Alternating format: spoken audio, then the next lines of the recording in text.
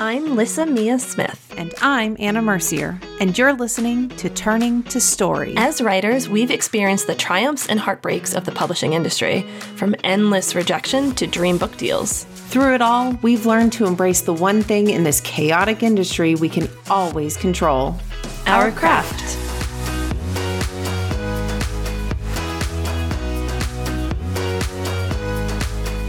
Do you remember how to do this? I don't think so.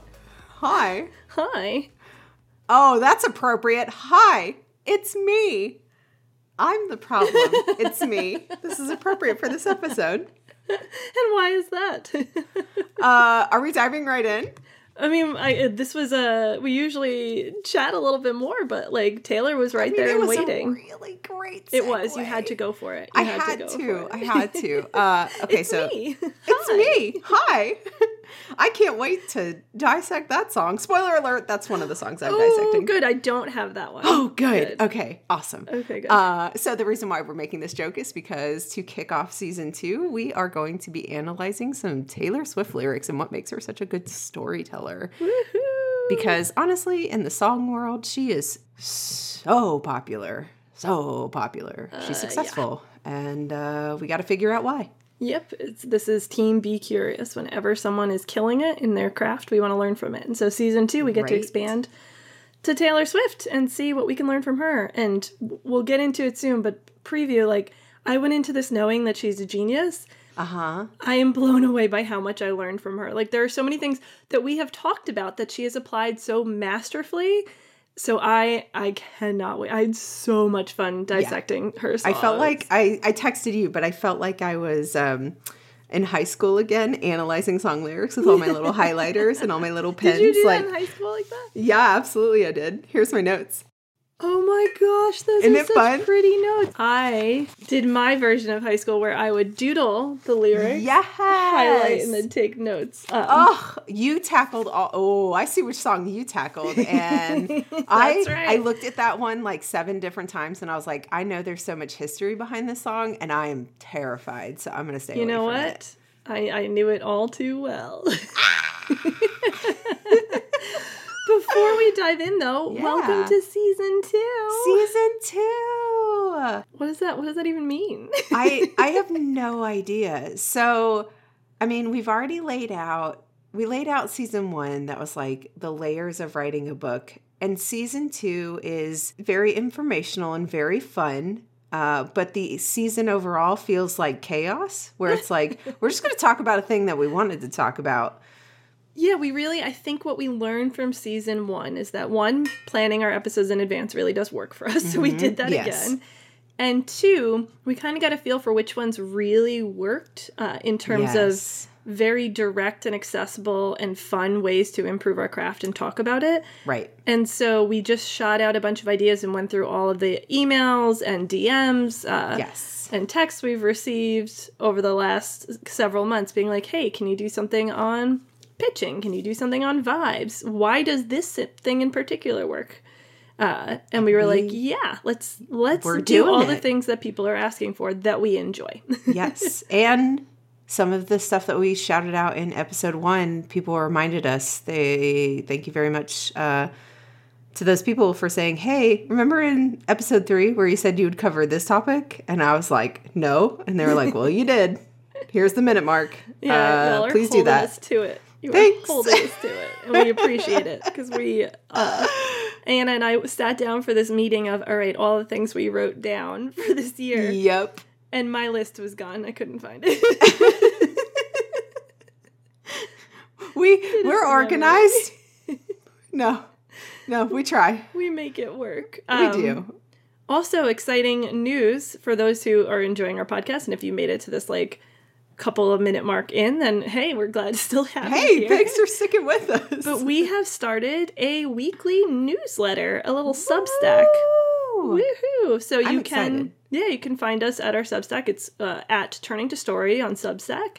exactly how it sounds, exactly how it's spelled. The link is in our Instagram bio, so you could find it there too. I will link it in the show notes. But essentially, there's so many times during an episode where we're like, I will link it in the show notes, for example. Now we can just send you the show notes. You know, if you sign up for this just once a week, we will send this to you the moment the episode comes out, so you're never surprised by it. Yep. It'll have everything you need right there, a little summary of what we're talking about, and some visuals to go along with it. And there may be some visuals of our pets. I don't know. I'm just throwing that out there. I haven't even discussed that with you, but... We have cute dogs. I think that's a we necessity. Do. Whenever you talk about Nessie Nunus, now people will know. Nessie Nunus. They'll see her little mohawk. Her little mohawk. She's a little gremlin and a lover.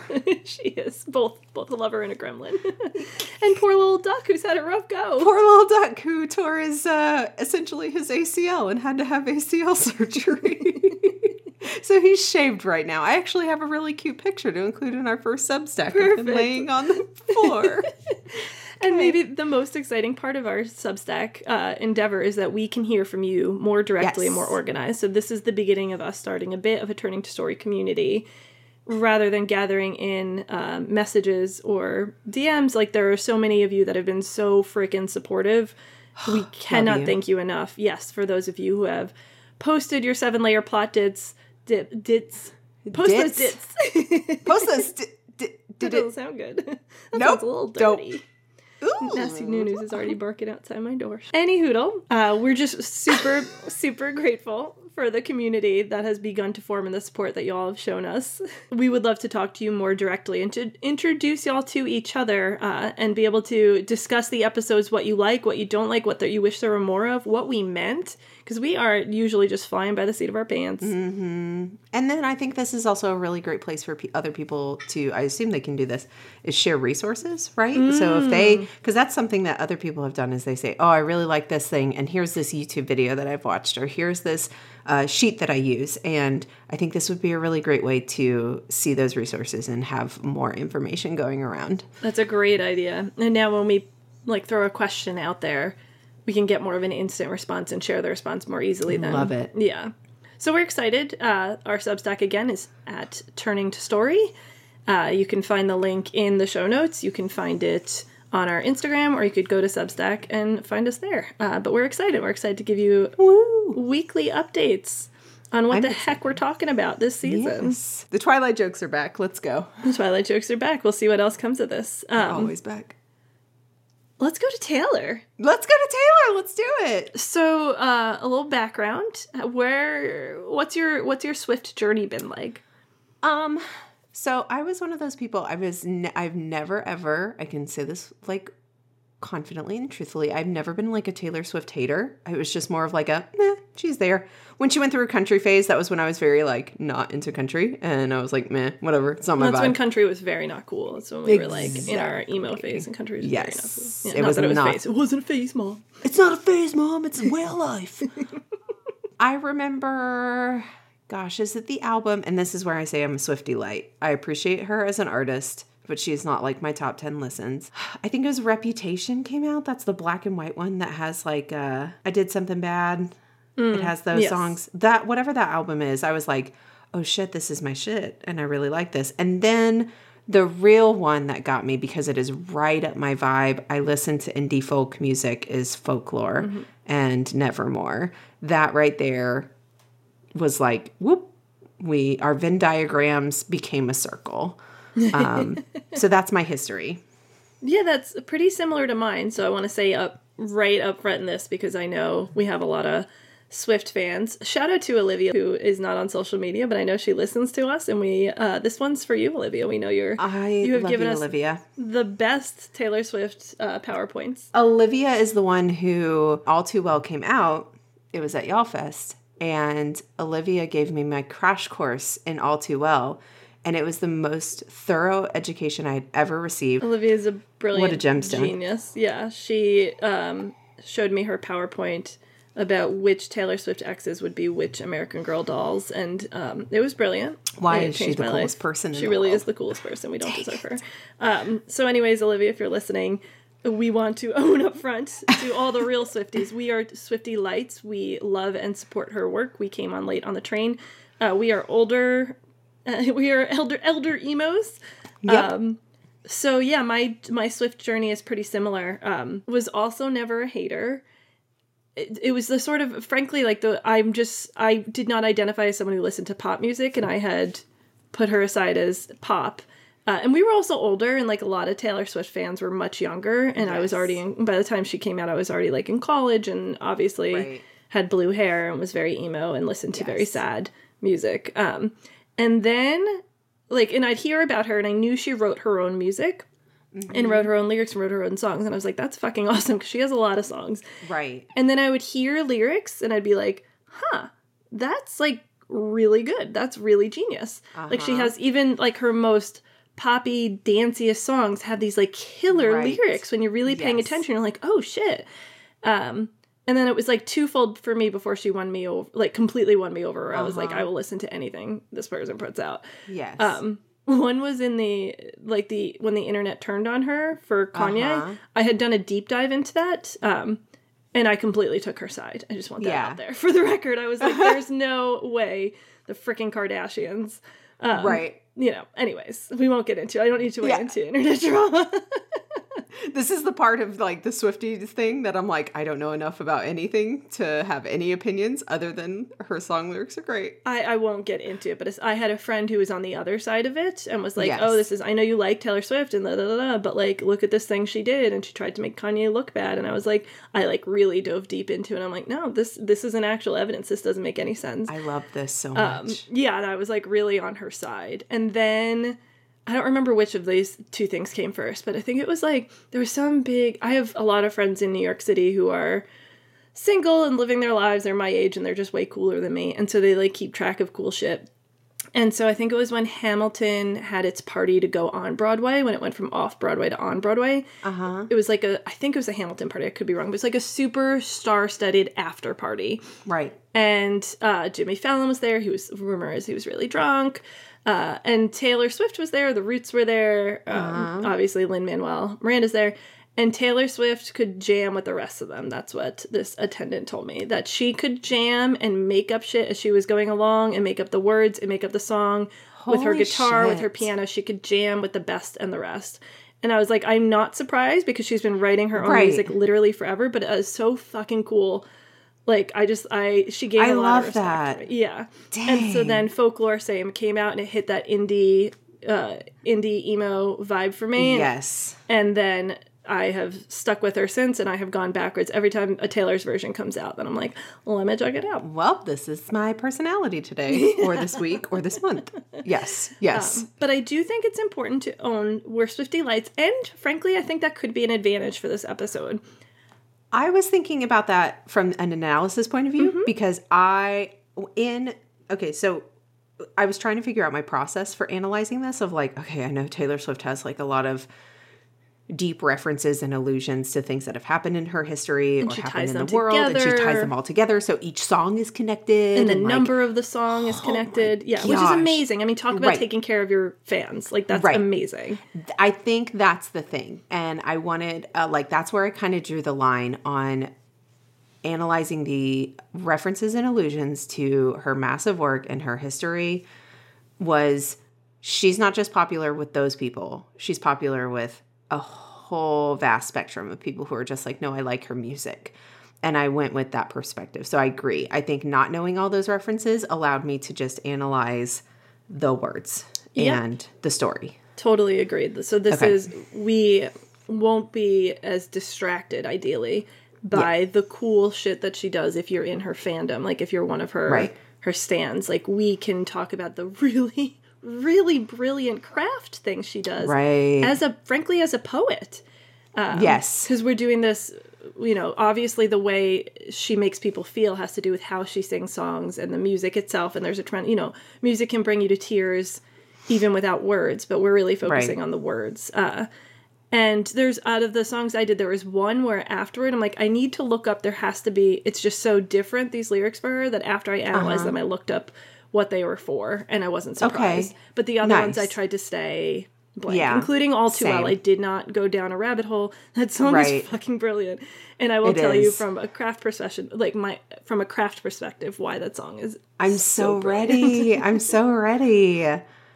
Do you want to Oh, God. We're going to start with All Too Well, 10 Minute Sale Girl Autumn version. Let's just do it. Get into it. Let's go. Okay, so when we send out the newsletter with this, we will include links to each of these lyrics and to listen, but we're assuming you don't even need to know. We're not going to read you the whole thing because I think there's copyright issues with that. Yeah.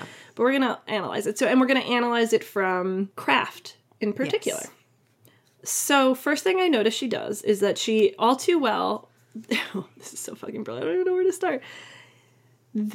She wins you over as a listener. Uh-huh. She wins you over slowly and makes her case very, very slowly in the background with very specific techniques. Okay. And then slams it home so that you are 100% on her side and you want to like swing a bat at someone's car. Like you're you're so mad and sad on her behalf. And it's really skillfully done.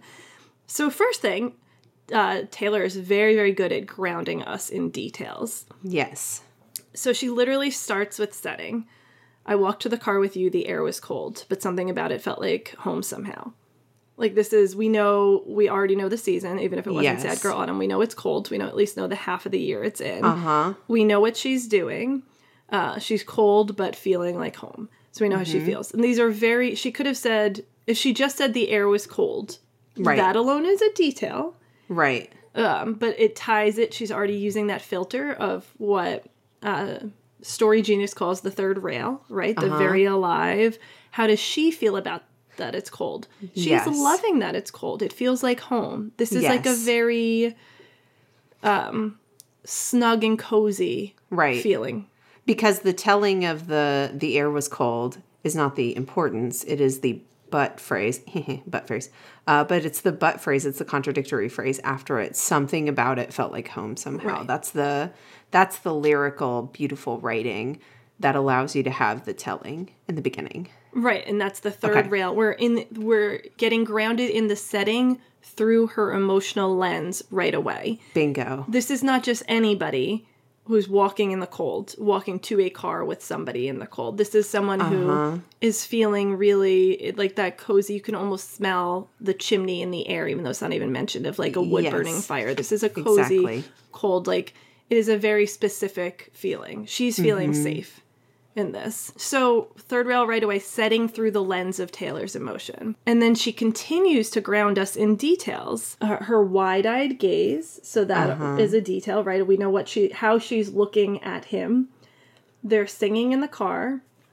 Autumn leaves are falling down like pieces into place. Oh, that's a beautiful line. Which, by the way, she couldn't start with that line. It hits because we have enough by now to know she's falling in love. But we also know by the background music and the fact that All Too Well, like, this is a sad song. This is a nostalgic song. So she's falling in love, but we're not feeling safe in it yet. Yeah. This isn't a love song, right? Like, it's too, especially the version I'm obsessed with. Because I think when you look at all these, because I have the lyrics up, it's all past tense until that last line of verse 2. I can picture it after all these days. Ooh. Right. So it's, this is a past tense. This is not a current thing that is happening right now. Right. And if they were still together, that line would be very different. You still look at me that way. And that's and she even hints at that at the end of verse 1, and you've still got it in your drawer, even now. Right. So yes. Time has passed. Time has passed. Yes. Right. Exactly. Lots of grounding us in details. There we are again on that little town street. You almost ran the red because you were looking there at me. And I know red in color is something she does with her fans, but I'm not touching. I'm not touching it because I'm not. Oh fuck! What's that word? I lost the word. I don't have the qualifications to touch. Yeah. No. I'm not qualified for that. I'm not qualified. I don't have the degree. Sorry. Wind in her hair. Photo album on the counter. Cheeks turning red. Your mother's telling me stories about you on the T-ball team. These are all, like, she is making us fall in love with him. Yes. That is the brilliance of this song. She does not, by the end of it, she's going to turn us in a different direction. But right now, what isn't there to love about this guy? They sing together in the car. When they walk together in the cold, he feels like home. They spend time together. He's looking at her switch so adoringly that he almost, like, causes a car accident. Wind in her hair, windows down, they're alive. He introduces her to his mom. Right. He blushes. What a little sweet boy who blushes, right? tossing me the car keys, fuck the patriarchy, keychain on the ground. That's like he's a fucking feminist. Yes. Yeah. This is a very specific order in my analysis. By the way, I'm going to talk, and Anna's going to talk like we are the only analysis. We are very, very, think of this as like a college level poetry class. Where yeah. Everyone's going to get something different from the poem. So this is my subjective read. It's what I tell my students all the time. It's your answer is usually not right or wrong. It's whether you can defend it. And boom, done. Boom. So yeah, so right now we have what we're learning from Taylor is ground your reader in details. Yes. These little details that have her emotion.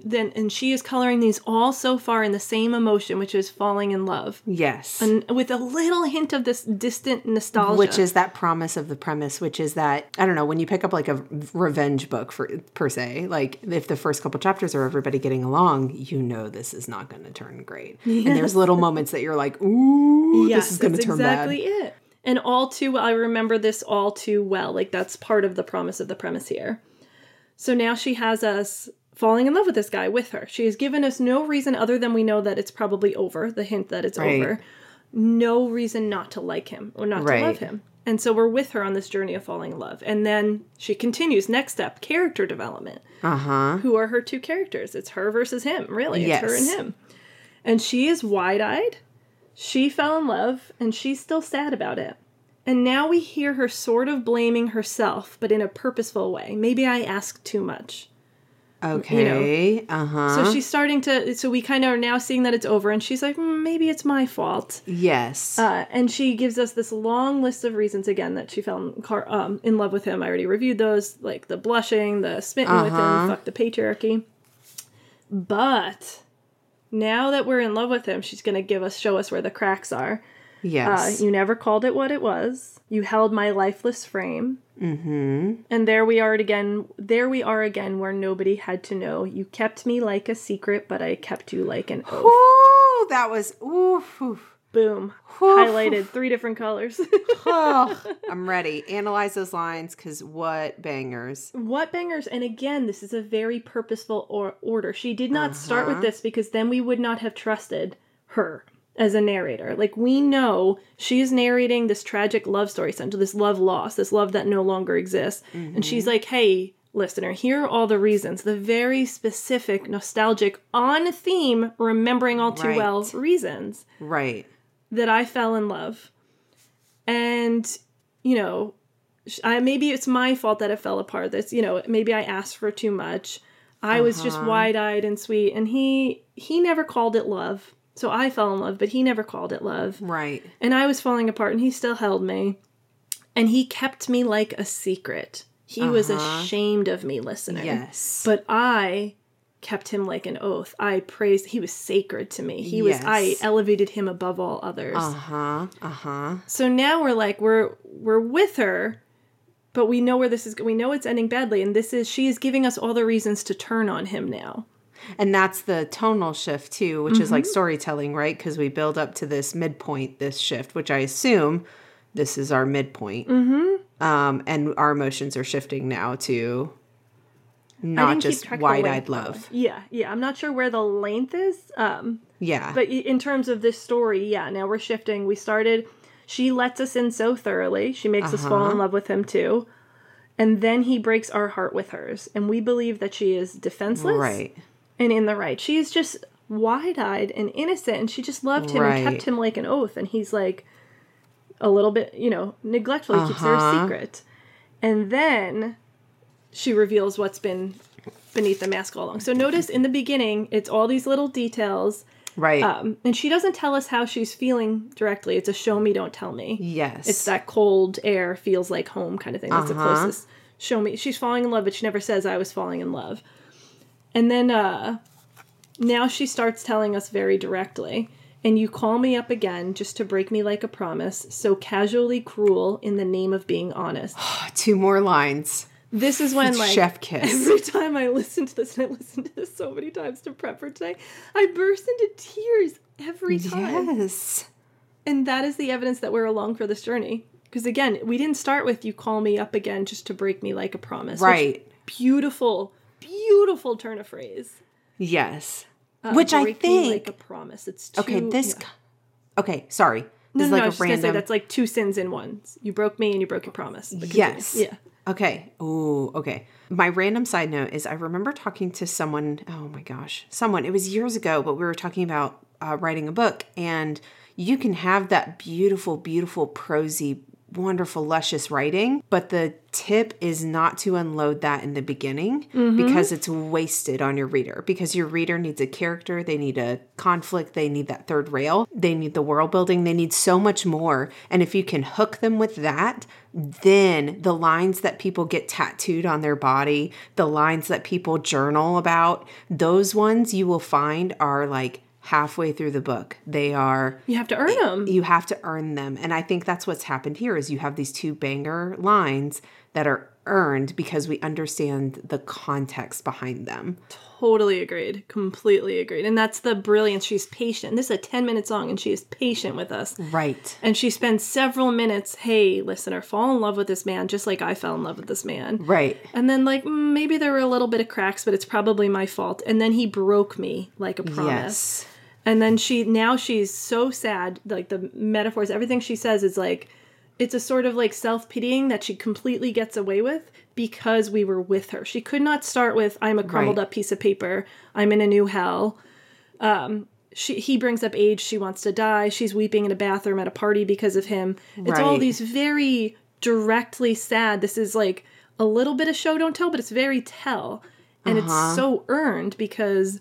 Yes. We fell in love too. We got tricked too. Right. So she's not just starting with like feel bad for me. We're like, we feel so bad for you. You were really in this. You were falling in love. Right. And he was the kind of guy who like introduced you to mom and has these old Tebow photos that make you blush.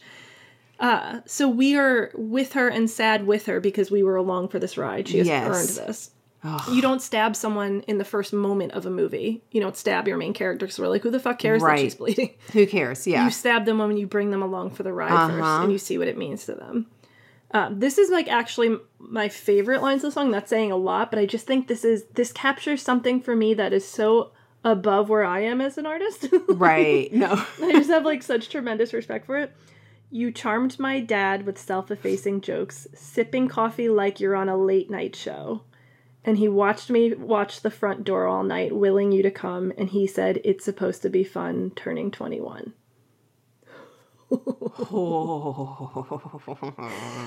This is, again, one of those first time I heard it, I burst into tears. And I'm like, is this because I have an ex-boyfriend that ditched me on my 21st birthday? Is this an old wound?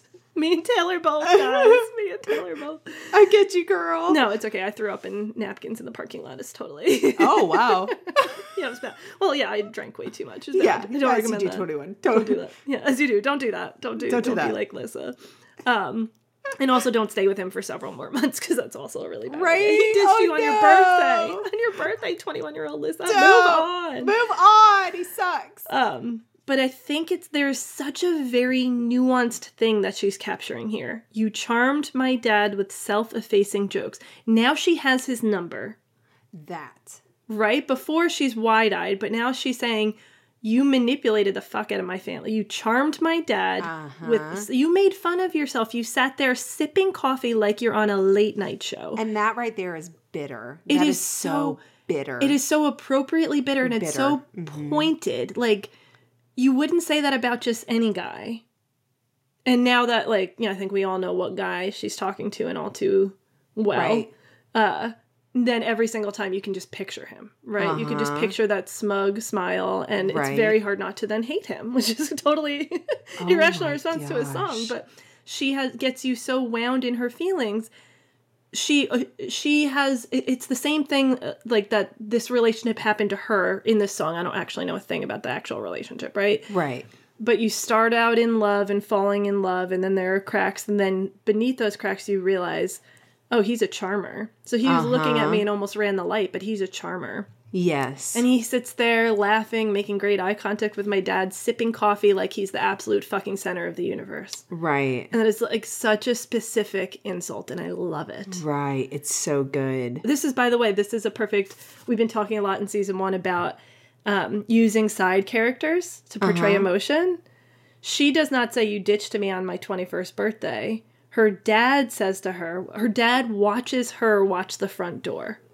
and say, hey, love, this is supposed to be a good night. It's supposed to be fun turning 21. And that is something so much more tragic in this dad that met this man and shook his hand and chatted with him, to then see his daughter's heart get broken. It hits differently. Yeah. It's not my heart is broken. It's my father watched my heart get broken. And this is where I really fucking respect Taylor. Because now she already won. She already won this song. No, she's won. So now she does a victory lap. And now she throws some punches that, again, only land, and we are cheering on. She's literally going to make fun of the person who she wrote this song about, allegedly. Again, this is all a work of art. But she's going to make fun of the person in this song. And we are going to love it and eat it up because he broke our hearts too, and we watched and we were along for the ride. Yes. But this is where we get that. And it's a very, she does this, she tells her own self-effacing joke. I was never very good at telling jokes, but the punchline goes, and we all know it. I get older, but your lovers stay the same. And so now she really, even beyond this line, her victory lap includes like allusions like, you keep my scarf because you miss me too, bro. Like, you miss me too. This is a two-way street. I might be the one writing songs about it, but this is a two-way street. I was the only real thing you've ever known. You should miss me, bitch. That's what she's saying. Yes. Just between us, did the love affair maim you too? Another beautiful line. I wrote the contrast. The contrast. The love affair, did it maim you? It's so violent. Beautiful and violent. It's that word. I love, because that's something that I noticed with her. I'm going to point out word choice in my songs too, because that word is lovely. I didn't even know this word. I got to add that word to my book. And it's, you maimed, she's saying you maimed me in this too. Yes. Did it maim you too? It's the first time she's telling us, like, you fucking maimed me. Yeah, this hurt. Like, this is a scar. This is forever. Destroyed. Yeah. And even, like, in the end of the song, she repeats just between us quite a few times. And it still speaks to an intimacy. Like, she is speaking to him with a certain intimacy of, like, I know I was fucking important to you. But that's the secret thing, too, of like, I'm secret. Okay, well, buddy, I got a secret, too, just between us. It's a subtle power move, and I fucking love it. Damn. I know, when I like, went through the song, I was like, holy shit, there's so much more to All Too Well than this Swiftie light could probably ever even understand. I'm living.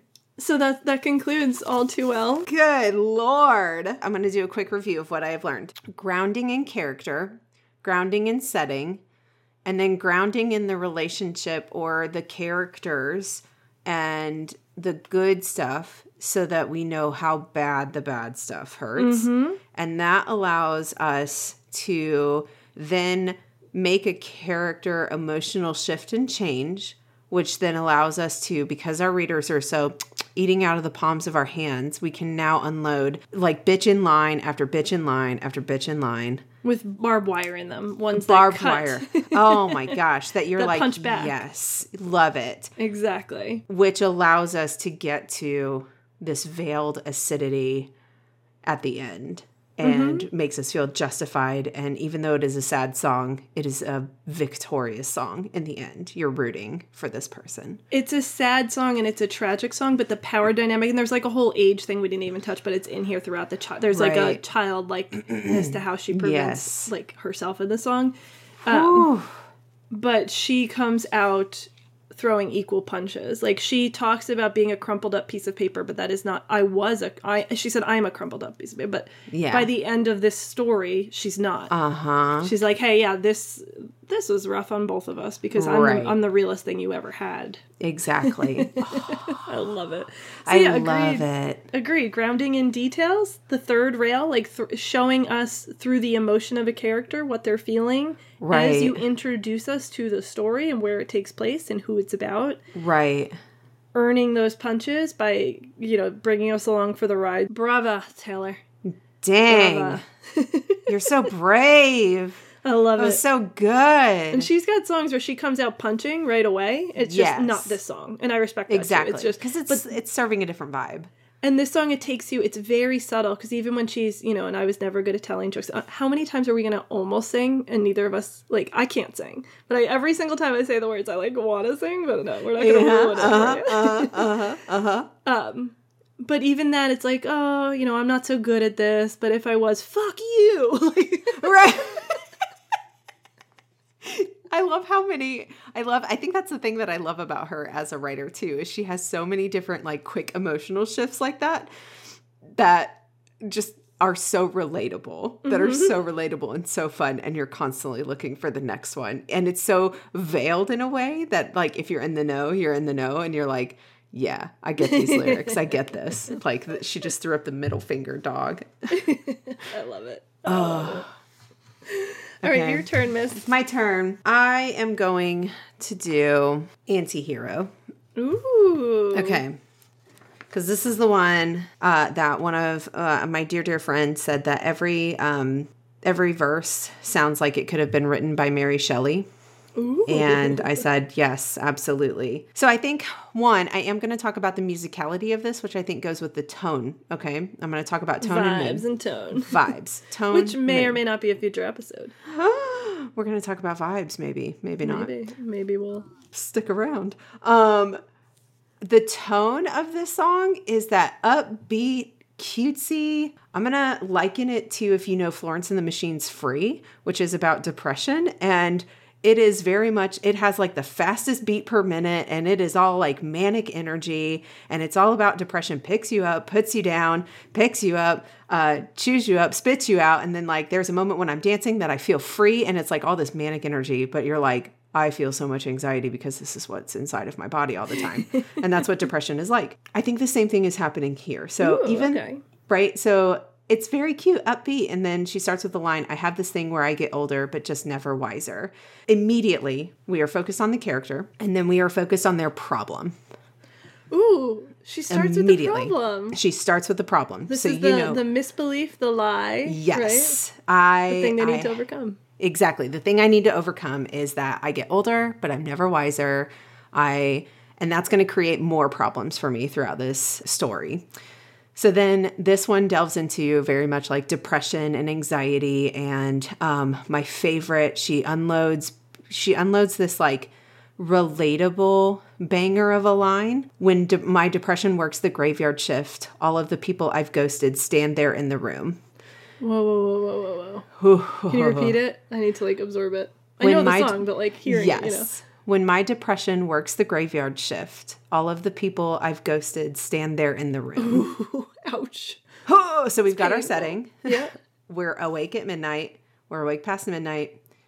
And depression. We know how we're feeling. Yeah. Yep. Depression, anxiety. We're there. We're relating. And just to add to that, there's a distance there that's really purposeful and cool. Like, she's not saying I'm really fucking depressed right now or describing like the tissue box next to her that she can't move. It's my depression's working the graveyard shift right now, and yeah. I'm going to talk about that distance because that's the fun part that I got to with this. That's like, I really focused on character here on this one. So then you have these pre-chorus moments, which is I should not be left to my own devices. They come with prices and vices. I end up in crisis, right? Because thematically, that's the promise of the premise again. It's the promise of the premise. And these pre-choruses are her getting real, right? She gets real. So it's like, cutesy, depression, it keeps me up at night. And all of us are like, yeah, girl, I relate so badly. And then she gets to these moments, and her tone, musically, her tone drops as well, where she's like, I should not be left to my own devices. It's bad. It's not good. And then we get to her actual fear, so we have the internal struggle. I'm not getting wiser. And then my external fear is that you will leave me, that you will see and have enough of me. And so we have an external conflict. Oh, this should be a romance novel. Whoever's written it, send it in. We will support you. One song, and we have a whole novel here. Yeah, because we have the misbelief of like, I am a fuck up and everyone always leaves me, and you're going to leave me too. And that's the fear and what needs to be overcome. Bingo. So then we get to this like real fear. What's the chorus that comes up that everybody gets stuck in their head? It's me. It's me. Hi. I'm the problem. It's me. So then we get this like, I got too real. I embrace those emotions too easily, and I don't want anybody to see those. So let's go back to being cutesy about my feelings, my fifis. Oh my gosh. Wow. This is really layered because this makes the listener do the work in the same way we try to get our readers to do the work. Exactly. She is planting the depression, lonely bomb on us and then being like, ooh, I can't look at it. Well, we know, but she's doing it so purposefully. It's not in like a ditzy, you know. It's almost like the pre-chorus is the prose that we get inside their head. Inside the main character's head, and we know, oh my gosh, they're so afraid of this, but then they make the choice to show up at the party all cute and like it's not hurting their feelings, and you're like, no girl, just be real and talk to him, while also saying, I am a problem, I'm the problem, I make mistakes. Yeah. Oh wow, that's really fucking good. Yes. And I think the thing that's I think that goes back to the problem for this character, which is themselves and their lack of changing. And this, I can't change. It's not going to change. I'm never going to get wiser. But I'm so aware of that, which makes you rooting for them, is I stare directly at the sun, but never in the mirror. Ooh, wow. Oh, I just got chills. Is that not the greatest line in the world? And I've heard that line a million times. I stare directly at the sun, but never in the mirror. And it's in that same sing-song upbeat, but it's wow. So I stare directly at the sun. I burn bright. I shine hard. I am the number one artist in the world right now. And I do the thing that will hurt my eyeballs. Yeah. It's not good to stare in the sun, but here I am. Living on the edge so much that it hurts, but I can't look at myself. I can't look at myself. I cannot change myself. And then we get to, it must be, exhausting rooting for the anti-hero. So she acknowledges this acknowledgement. This is where we get like anti-heroes or villains even, where we're like rooting for them to change. We're rooting for this character to change, and we're like, whoa, just do the thing. Just say your feelings. Just look at yourself. The problem exists, but we see for this person the pain of changing. Do you think she's talking to her fans in that moment? I think she is talking to her fans in this song. Mm-hmm. I think this is very much, it must be exhausting because you're always rooting for me, but I'm always making mistakes. Maybe I'm the baddie. Yes. And I think you can read into this. A lot of her lyrics, especially 2 of the songs I picked, are very much about this stunted growth, this stunted maturity, which I was like, that's child actors, child celebrities. Mm-hmm. They are almost always like stunted, I guess, or like it is difficult for them to mature. And it fits like one of her biggest public criticisms that's sexist and all sorts of problems, but is that she has, she's a serial girlfriend and she has a lot of boyfriends, but her relationships, and everyone's rooting for her to find the one, right? Exactly. So then interpreting it through that lens, it's maybe I'm the common denominator in all these failed relationships. Like, it's like her vulnerability, her fear. I'm not saying she is. Right. I think no one can shine as bright, although I'm rooting for TK. Right. Yeah, no, that's really brilliant. And it's also super relatable, because who among us hasn't worried that we're not the problem in our relationships? That's the thing I focus on in all of these lyrics, is the language is relatable. Accessible. And the situations are accessible. I wrote the word accessible on every single paper that I have. Is every, like, that opening line of like, laying when my midnights become my afternoons, this lying awake at night with all of the ghosts that you have in your past. It's like, who among us doesn't know what that feels like? I don't know what, I think I wrote on here, I don't know what it feels like to be Taylor Swift. I have no fucking clue, but I know what it's like to sit there laying in bed at night, kicking myself because of the ridiculous things I've said, or the people I haven't caught up with, or whatever. I know what that feels like. Yeah. I also know what it feels like to be afraid that I'm going to be too much, that my partner is going to walk out on me. Mm-hmm. Wow. No, you're absolutely right. It's accessible emotionally, like you just pointed out, that it's a feeling we can relate to. It's not like, oh, the fame is too much, which would be okay. I'd be interested in a song about that, but I wouldn't feel it the way I feel this. Yeah. And it's also accessible just in terms of plain old language. These aren't, which is really, I believe, how we both aim to write too. We aim to write pretty prose that you don't need a dictionary next to you to understand. Exactly. Like, I made the mistake of trying to read something nonfiction in the last couple of weeks, and I was like, I don't know these words. I don't know the words. I have a notes app full of words I don't know. Yeah, that was me reading tomorrow and tomorrow and tomorrow. There were a bunch of words that I was like, I literally don't know what this word means. I've never seen it before. And Taylor doesn't do that to us because that, it's a balance. It's an audience for that. Yes. But this is how you become number one in literally every fucking way. Is you make sure everybody, all walks of life, can feel what you want them to feel because they actually don't have to interpret your words. Perfectly said. And then she jumps into one of my favorite verses, which is sometimes I feel like everybody is a sexy baby, which I know sexy baby is a reference to something because I was like, what? I have no idea, to be honest. I know it's a reference to something. I had to look it up, and I was like, okay, cool. I'm not going to talk about it in my analysis because it's a reference. Okay. She talks about, like, everybody's, like, super sexy and wonderful and awesome, and they all have their shit together. But then she paints this picture. Again, here's our Mary Shelley moment. I'm a monster on a hill. And they're like, she's too big. She can't be there, right? I'm too scary. I'm too much. And then the line is pierced through the heart, but never killed. Oh, she's maimed again. Maimed again. Taylor. Her again. So here I am. I'm huge. I'm this monolith that, this big personality, or for Taylor, this big, huge celebrity, but she's too big and she's too huge to actually fit in. And I will never die because you all still love me and you still support me. And I'm still making music. And for anybody who's not Taylor Swift, it's like, you just keep going, right? Like I'm shot through the heart, but I just keep going. I keep picking myself back up. And people keep hurting her. They keep hurting. She's a monster. Wow, that's got so many layers. There's the fame layer, like you said, that big layer. Because like she's got to be one of the most recognizable people on the planet. Like truly on the planet. Truly.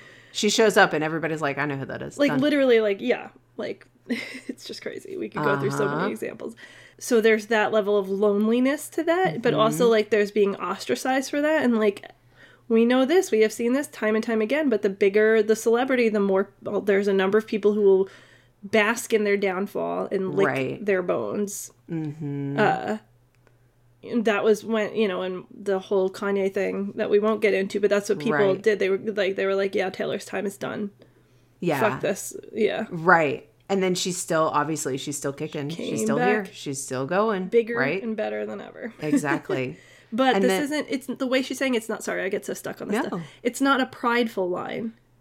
And that's, are you ready for the next line? Because the next line is very fun. Because it's like, it's not a prideful way. But she understands there's a little bit of pride in there. There's a little bit. Because she says, did you hear my covert narcissism I disguise as altruism? So even she's talking about how she's this big monster, this big whatever. Did you hear that covert narcissism? Because I kind of know I'm a little bit of narcissist. And I also disguise it as altruism, that I'm here for you. Like, wow, the self-awareness. It's that self-awareness. Yeah, her self-awareness is off the chart in these lyrics. And it's also like, anything, I mean, I didn't pick up on any narcissism, I'll be honest. I was like, you're a monster, I'm so sorry that people can you. But for anybody who does, it takes the sting out of it if she's like, oops, I did it again, I'm the problem again. Right. And or now she's also giving evidence for why she's a problem. And that it's anxious. There it is. It's that anxiety. She comes back again because it's almost like she's in battle with herself during these choruses and pre-choruses. Like here's this verse where she's like, here's what's happening with my anxiety. Oh no, did I say too much? I think I said too much. Oh, I need to cover myself. Hi, it's me. I'm the and they're like, holy shit, that's anxiety, right? Like that is She's anxiety. Showing that is us anxiety. Yes. So even if it's not narcissism, she's now like, oh shit, that was a little narcissistic, wasn't it? And people are like, no, girl, you're just loud. Like for me, it'd be like, you're just loud. You're a big personality. And I'd be like, okay. And this is when like takes up too much space. I know. Oops, did I talk too much? That's like the text you send after you see someone. Hey, it was really great to see you. I said, sorry if I talked too much. Oh like, God, that's what this is. I laughed too loud. I know I laughed really loud. But these lines, it's also like, it's when the art is doing the work itself. Like I think the equivalent of this is, we've both talked about how when we write a particularly anxious moment in a narrative that we'll write using run-on long sentences to convey in the way it's written that anxiety. Yes. And that's what this is doing. Yes. It's conveying, it's like a whispered insecurity, but also saying, but maybe it's not insecurity. Maybe it's just flat out narcissism, because I think it's like, it's showing us her thought process that she's telling us about. Because if you think about, again, from a musical perspective, from a musicality perspective, those moments of, you know, I'll go back to the one, I should not be left to my own devices. They come with prices and vices. I end up in crisis. I wake up screaming and like, it's like, which is a run-on sentence, which is like, oh my God, I'm having a panic attack. Hi. And it's like that whispered too. She does a lot. It's more of a quiet spoken. That's those internal thoughts. It's so good.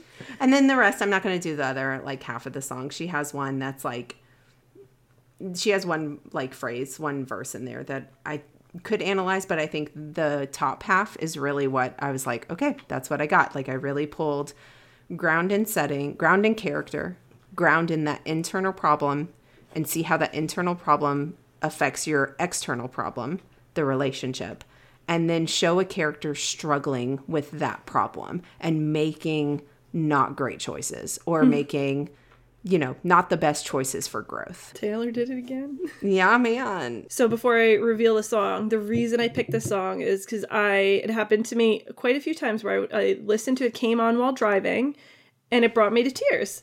Oh. And it wasn't something I related to that brought me to, like, it wasn't like someone described like the kind of whatever fucked up relationship I have somewhere in my life that then I was like, I'm crying because I understand. Right. And I've been through this too. It just brought me to tears purely from like an empathy place. Okay.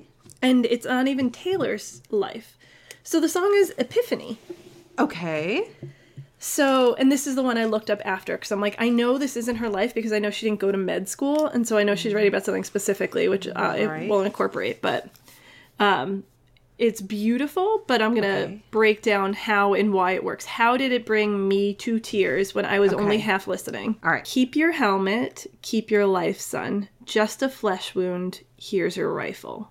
You're already making a face. So far we're starting out, this is caring and callous all in one. It's like, it's describing what sounds like someone in war, right? Just a flesh wound, here's your rifle. Or here's your rifle. So keep your helmet, that's like the caring. Keep your life, son. Like the advice is, hey, you keep your helmet, you stay alive. It's just a flesh wound. Like you're bleeding or someone's bleeding, right? Get back in there. Here's your rifle, go kill. So it's like, it's callous and caring all at once. And then crawling up the beaches now, sir, I think he's bleeding out. And that's the line that makes me cry. And I was like, why the fuck does this get me every time? It gets me every time, too. Oh, so here's why I think. I'd be curious what you think. But I think this is what we've talked about in terms of having the reader do the work. Or in this case, the listener does the work. Sir, I think he's bleeding out is a strangely calm way to refer to someone who's dying. Yes. It is not void of emotion, but it is not emotional. Yes. So it's someone either trying to keep it together. That's like the impression, right? Like the sir, I think he's bleeding out is trying to, we've already introduced some kind of voice or some kind of presence of callous, caring professional. And now it's like, clearly the person who's saying this, there is an emotion in there because it probably costs a lot to be like, sir, I think he's bleeding. Like to try to bring attention to someone dying is an emotional thing to do. Right. Don't you look up what this means yet, Anna? I'm not. So the reader does the work. Okay. And she says, and some things you just can't speak about. And obviously, like, now we know we're talking about things that are beyond words. And that is the theme of the song, I'd argue. In the analysis of Listen Mia Smith, things we can't speak about. She does not... The distance remains pretty great throughout between the words and the terrible things that are happening. Because if you look at this, it's 1, 2, 3, 4, 5 stanzas, and then the last 3 stanzas just repeat. Mm-hmm. It's a very simple song. Because we can't speak about those things. Okay. You can't speak about them, so that distance. So, with you I serve, with you I fall down. Watch you breathe in, watch you breathe out. Okay. So again, we're in distance, but with you I serve. This is like that idea of, she's evoked war and she so far, but there's also like, again, the next lines are something med school did not cover. So now it's beyond war. Now we're talking about situations where people are dying. So again, we have emotion through the negatives again. She's telling us through the negatives, meaning what she's not telling us. Something med school did not cover. Someone's daughter, someone's mother. I could choke up just like reading I'm already crying. I know. It's so powerful. I mean, we're not even hearing like her angelic voice in this and all the melody that goes along with it. But we have to wonder when someone says this, what does this feel like to not have learned how to deal with this? Yeah. Like what she's telling us is this person, this quote unquote story or song or poem is about, is dealing with death and terrible things. Right. And having the grief of loss, without anybody teaching them how to. They've been taught to save lives, but not what to do when they can't. Yeah. And it's so tragic. And then it gets more specific, more medical. Hold your hand through plastic now. And then here's the other line that gets me. Doc, I think she's crashing now. So it's that same, sir, I think he's bleeding out. It's the same, it's spoken with the same cadence in the same place in the verse. And that's that same, like, something's going wrong. Like, I just unlocked something a little bit. I think because both are spoken with a bit of, I'm not in charge. I'm not fully in charge. And I've never really experienced this before. So there's this calm that takes over you in a time of panic and a time of stress. And this is embodied oh God, I'm going to cry. That not detachment, but like detachment from your own body of like, this is what's happening right now. It's like an out-of-body experience. And it's also someone grasping for professionalism, whether they're a soldier or a doctor. Yes. Or a nurse or whomever. They're grasping to stay professional while trying to draw attention to something that they can't independently solve. Right. It's like really powerful, right? Oh my God. And so it's someone's distance juxtaposed with intimacy. Like the contrast punches. Like someone's daughter, someone is a stranger, someone's mother, someone is a stranger but also a daughter and a mother. Right. Only 20 minutes to sleep, but you dream of some epiphany. And again, this is the same theme of there's a distance. Well, she's not telling us specifically what this person who we'd assume is dealing with death. Right. Is dreaming about, but some epiphany, something. Right. Something better, something impossible that solves everything. Right. And that is so... to give you answers, right? Yeah. Because you can't get answers in the moment. You can get answers later. And when that adrenaline comes down, when you can reflect, now you're thinking, give me something to make sense of what I just saw. Like what I've just experienced. And she makes us work for what that is. It's this is not an emotional song. Like there are songs where she, again, all too well, I'm a crumbled up piece of paper. Yes. Antihero, like you've talked about, I can't look at myself in the mirror. Like there are more direct lines of this is how I'm feeling about myself or what's going on. And this is not a first person narrative. This is a second person narrative in a lot of ways. There's distance, and the distance makes the listener do the work, which is why I think we can half listen to this while we're driving and be like, oh, fuck, Taylor got me again, and I'm crying again. So this is a great example of making the listener do the work. We have to infer what the person is feeling. Right. Unlike some of her other songs, she's not telling us at all. She is like has us in this canal. She has channeled us in this direction by all of the things she's not telling us. So we have no choice but our brains have to grasp onto the material and do the little bit of work that then brings us to tears. Like, oh shit, someone's dying, and this person can't save them, and they're still trying to keep it together because they're not in a role where they're supposed to be. This is supposed to be grieving. You want to know what the song's about after I looked it up? Yeah. Any guesses, or you don't want to play the game? I have no idea. Go. She wrote it for the first responders in COVID. Okay, this makes sense. Okay, and she wrote it using that and her grandfather. Because the plastic part is what makes sense. Okay. Exactly. And her grandfather served in World War II, but never ever talked about it. And she knows that he was at some well-known battle. Which makes some things you can't talk about. You have to keep your helmet, keep your life. Some things you can't talk about. Yeah. Crawling up the beaches now. The war imagery is her. And it's not just a random World War II, but it's her grandfather she's imagining. So that's the third rail. So between the two, it was like an ode to that sort of suffering with that sort of metaphor. I know, blew my fucking mind. I'm crying with a song during COVID without even knowing. Taylor got me. Taylor, what are you doing? Okay, so I'm going to start with this one. So I did This Is Me Trying. Ooh, I love that song. I love that song. This Is Me Trying is very much like a bunch of young adult books where I cannot relate to Taylor's celeb life, but she sets up this song with characters that could be anybody, with relatable situations and relatable vocabulary, and works through a very relatable theme, even though it could be taken to her celeb life or whatever. A lot of these they play both roles. I think the big thing here is tone. And I feel like it's almost a cheat to do it back to back with Antihero, but I think the tone is different than Antihero, and this is why I like to cover it. So they're both about similar things. Her opening line is, I've been having a hard time adjusting. So it's the same thing, right? Like I am struggling with these changes that are happening. And yeah, very accessible. We don't have to, there are no layers to that. I'm having a hard time adjusting. And you're like, me too, sis. Me too.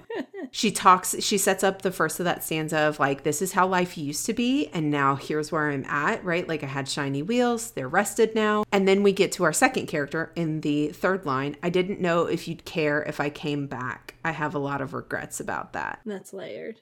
You're doing the work, what you do, which is the one thing I'm glad we're doing. I think we're doing an episode on this, is making the character do the work. It is, that the is, character? I'm not making the reader. Sorry. This is why I can't do it. Making the reader do the work. Yes, I think we have a whole episode planned for that. I'm so excited because I'm not there yet. Like I know I'm not there in a craft level. But she talks about, I didn't know if you'd care if I came back. I have a lot of regrets about that. So I interpret this as her saying, I have a lot of regrets about not knowing if you'd care. And that was a fault of mine, and I have changed. I have regrets. I'm so sorry for ever thinking that you wouldn't come back. I created that problem. And also not being someone worth being celebrated if I come back. Like there's a bit of I regret not either treating you or being with you in such a way that where you'd miss me. Bingo. But also there's the pain, there's the work, and like, fuck, maybe you don't miss me. That's a very vulnerable thought. So vulnerable, which gets you to the setting part where she talks about like pulling her car to this lookout. The relatable line that we all go, oh, what a poetic way of saying this, could have followed my fears all the way down. Oh, just double it. I was like, yeah. Oh yeah, I know. Oh, we've been there. We've been there. That's a black moment kind of thing. That whiff of death, right? Bingo. I think that's the beauty of this song too, is like this is almost act 3, final act territory, right? This is where I've been. This is what I'm struggling with. This is, I've realized my moment. I hit my darkest moment, and now I'm here at your doorway. I don't know why I'm here, but I'm here, and I just want you to know this is me trying. I'm trying to be different. I'm trying to change. Where Antihero is like, whatever, I can't, it's too hard.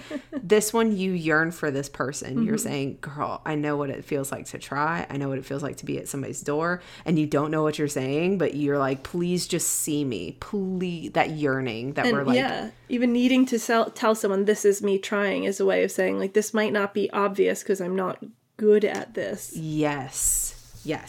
Which connects to that second verse, which is where we unload all the beautiful lines that everybody remembers. So, they told me all of my cages were mental, so I got wasted like all of my potential.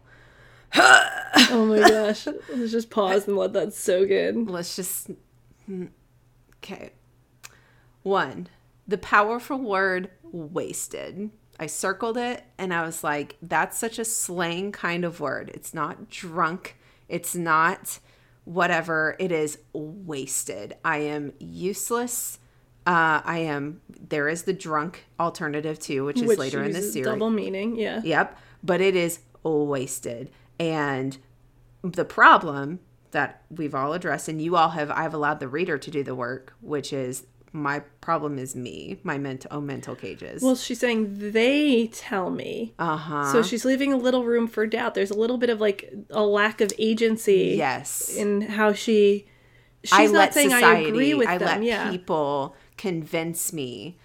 And it hurts me, so then I get wasted like all my potential. Yes. And then there, like, the way it's done too is like, even with that term wasted, is like, so I got wasted, like all of my potential, is almost her poking at the situation, showing that I'm past this again. I'm almost at the point where I can poke a joke at it. And do you think it's that same, from All Too Well, that same I know better? Like, right, yes. There's a little bit, that's the they told me. There's not I believe this or they convinced me. It's they yes. told me all of my cages were mental, saying that I'm holding myself back. Anything standing against me is in my fucking head. Yes. So there's a little bit of maybe I don't believe that. Yes. Even though it hurts. A little room for that. Yeah. Because that's where I have a lot of regrets about that. That line keeps coming back about these past tense like situations, or these even current like situations where she says, my words shoot to kill when I'm mad. I have a lot of regrets about that. You know. Which is important because that's also like, it's not an apology. No. She's not apologizing, and that's purposeful. It's powerful. Yes. I have regrets about that. But that doesn't mean I'm so sorry. I'm so sorry. She's not groveling. No, I'm trying. Trying is a lot different than groveling. It's more mature right? in a way. Yeah. Exactly. That's the thing of the like, I'm having a hard time adjusting is like, no, you're not. You're doing the work. Like, oh, this is like the hand hurting when you learn something new. Yes. Yes. Oh my gosh. Is that what this whole song is about? Is it about when book 2 is taking me forever because I'm learning so much? Taylor, thank you're you. Learning so much and you're trying to apply. You're literally, so every time you're like, why aren't the words happening? You're like, this is me trying. And she also told me what I need to do, which is get wasted. Get wasted. Like all my potential. Like all your potential. Thanks, Taylor. Here's the whiskey. I don't know who poured it, but it's here. So then we get to, I was so ahead of the curve became a sphere, fell behind on my classmates, and I ended up here. Oh, there we go. There's the fire of it. I was so ahead of the curve became a sphere. Damn. Often, people think about fame and growth as a 2D graph, that we are just going to go up and up and up, and then we'll crash down. Sometimes when you are ahead of the curve in any aspect, any curve, for her, it could be celebrity, like whatever, being a celeb, being a creative, you get so ahead of the curve that suddenly, hold up, it's not a graph. She's in a whole new dimension. It is a whole new dimension. And wait, it's a circle, it's a sphere, and now I'm in the back. Somehow I was so ahead of everything. I thought I was hot shit. I thought I was on top of everything. And like, I can relate this to this lack of adjusting that we all feel, right? Like I feel it is I'm in my 30s and I still don't know what I want to do for a living. And whenever I open my mouth in front of my colleagues, I feel like a baby. And I'm like, I promise I'm an intelligent human being. But somehow I thought I was hot shit at some point and knew what I was doing with my life. And now I'm here. I love it. At some point, she changes the lyrics in the chorus. The last line is, at least I'm trying. Boom. There's her barbed wire. That at least. Yeah. At least I'm trying. Which implies that you might think that it's not enough, and I might get down on myself that it's not progress, but at least I'm still here. There's a little hint of unlike you. Right? Unlike you. At least not like if someone says like, oh, da, da, da, and I'm like, well, at least I tried. At least I was fucking there. You know, there's a little bit of like, what are you doing? Without there being a you necessarily in this song. There's just a little bit of, at least I'm trying. It's a little bit. So that's 2 songs. I wonder if this is a pattern for her. A true Swiftie can write in and let us know. Yes, please. Where she shoots the last shot. Yes, because she has that in this next verse, her last verse. And it's a verse totally different than any of the others. And it is kind of like a last shot. We bring you in this next verse. That's the next time that we bring you, this person she's talking about. That's the only other time that we bring them back in. What does she say? So it makes sense that she's shooting a shot. Yeah. Unless, what does she say in the list? I truly don't remember how it is. And it's hard to be at a party when I feel like an open wound. Same girl. It's hard to be anywhere these days when all I want is you. You're a flashback in a film reel on the one screen in my town. Ooh, wow. So we have this like relationship that has ended. And I'm trying to move on with my life, but all I can think about is you. This is me trying. And this person is clearly not open to the trying. And yeah, the one screen in my town is also like limited. Yeah. All I have is this. That's really layered upon layered. Right. Upon and layered. You're a flashback. You're not a current movie. Yes, you are a flashback. Exactly. There's still little perspective. Girl's got self-esteem even when she's down. I respect it. Exactly. We stand a girl who shoots the last shot. Right. So I think the big thing that I have taken away from all of Taylor Swift is the words we use and the similes we use and the emotions and the themes that we portray. Those are real. And those are the things that readers come back for again and again and again. Love it. Totally agreed. Yeah, she makes us feel. She makes us feel in accessible ways and with very skillful weaving of a narrative and a story in a very particular order so that we feel what she wants us to feel. We are putty in her hands. I cannot make you feel something unless you know what is wrong. Yep. Beautiful. Ooh. It's good to be back, Anna. It's so good to be back. I miss this. I miss this too. I liked having a break, but I did miss. I felt like I was like losing my creativity muscle a little bit. We needed, I think, a recharge too. Yes. Well, life got complicated for you, to say the least. Oh my gosh, y'all. Never. 2024, be nicer to me, please. And my family, please. Should we craft corner? Craft corner. I don't have a craft corner, and it's 2024. Surprise, guys. One thing you didn't realize was that was actually Taylor Swift herself singing our craft corner jingle. It might have sounded like Anna with me talking over her a little. I paid like a $2,000 thing for a cameo, and that was absolutely Taylor Swift. I think Taylor's cameo would be way more than that. Can you please sing Craft Corner?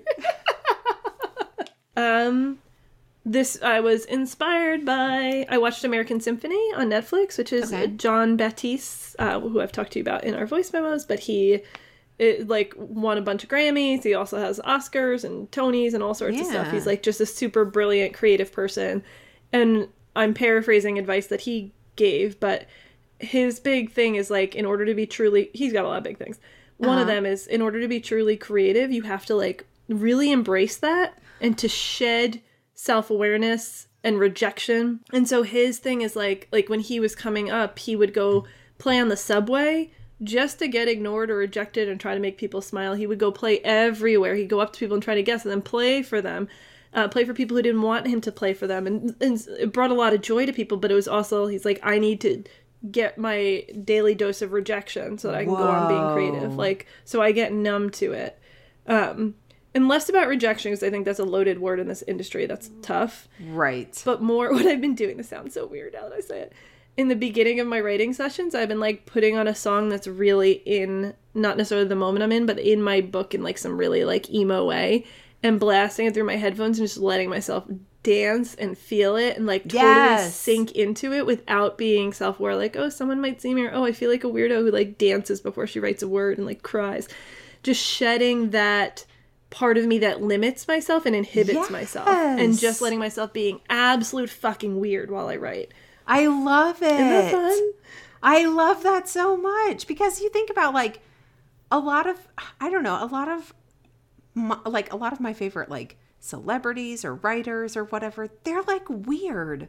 They're weird. They have weird tendencies, and they should be. They're eclectic people, and they allow themselves to be in this space of creativity all the time. They do what it takes. And how are we going to scrape the well, right? Like, that is my goal, to scrape even deeper in the well in this book than I did in Revell. I want to scrape to the bottom of the well of human experience. And you are. Holy crap. I am trying. I dream really about that trying. Act 1 every day. I'm feeling I need good. more. I have more. The whole house having the flu this week prevented me from sending, but I have more. But yeah, it's how am I supposed to do that if I inhibit what I'm allowed to feel while I write? So I need to feel and be present and not be afraid to just like scream and dance it out while I'm writing. Right, that is which allows you to like shed all the external bullshit that publishing throws at us. Shed it. It's not about that moment. It's about the moment that's happening right now in the book, and it's about the words in you. Exactly. Ugh. Exactly. That I've been doing 2-hour sprints too to try to like like really try to focus. So there has been a lot going on in my life for the last, like, I don't know, 6 months. However, it has calmed down in the last, like, 2 weeks. And I was, like, feeling antsy, and I was feeling just, like, weird in my skin, and I didn't know what to do. And I was like, I don't know what's happening. I don't know. And I finally forced myself to sit down and write. And I was like, the words are going to be shit, and they're not going to be great. And we don't know what we're doing. We kind of know what we're doing. Thanks, Evan Lee, your plot tip. But we're just going to go. And it was rough. And it was not, the words aren't good. And it allowed me to sit down and do it again the next day. Hey. And the next day. So there are times to refill the well, and then and wait for inspiration to come. And then there are times to sit your butt in a chair and do it. Yep. And do it. Well said. Boop, boop. All right. We did it! We did it! First Craft Corner of season 2. Craft Corner season 2. I'm so proud of us. I am too. We sat down and we did it. Next episode, we're going to be talking about your best friend. Oh, I was like... And vibes. Yes, the vibe episode. Vibes. I have many thoughts on JLB's touchstones. Yes. And vibes. Oh, I can't wait. Vibes are so much. If you're listening to this and you're thinking, vibes aren't, I need plot, I need character, etc. Don't underestimate vibes. Do not. Person. Do not. Don't underestimate vibes, Edward. He always fucking underestimates vibes. Always underestimates the vibes. Look at the bestseller list, Edward. They all have good vibes. They all have to learn good from it. Vibes. God, you can't deny the vibes, Edward. Say it out loud. We're sorry, Edward. Say it out loud. Vibes. Vibes. I'm a viber. Ooh, that got weird. Welcome back to season 2, friends. This is a reminder that you should definitely sign up for our Substack, where you can find bonus content, a Team Curiosity community, and a whole lot of fun. turningtostory.substack.com. Look for that info in the show notes, and I will see you next time.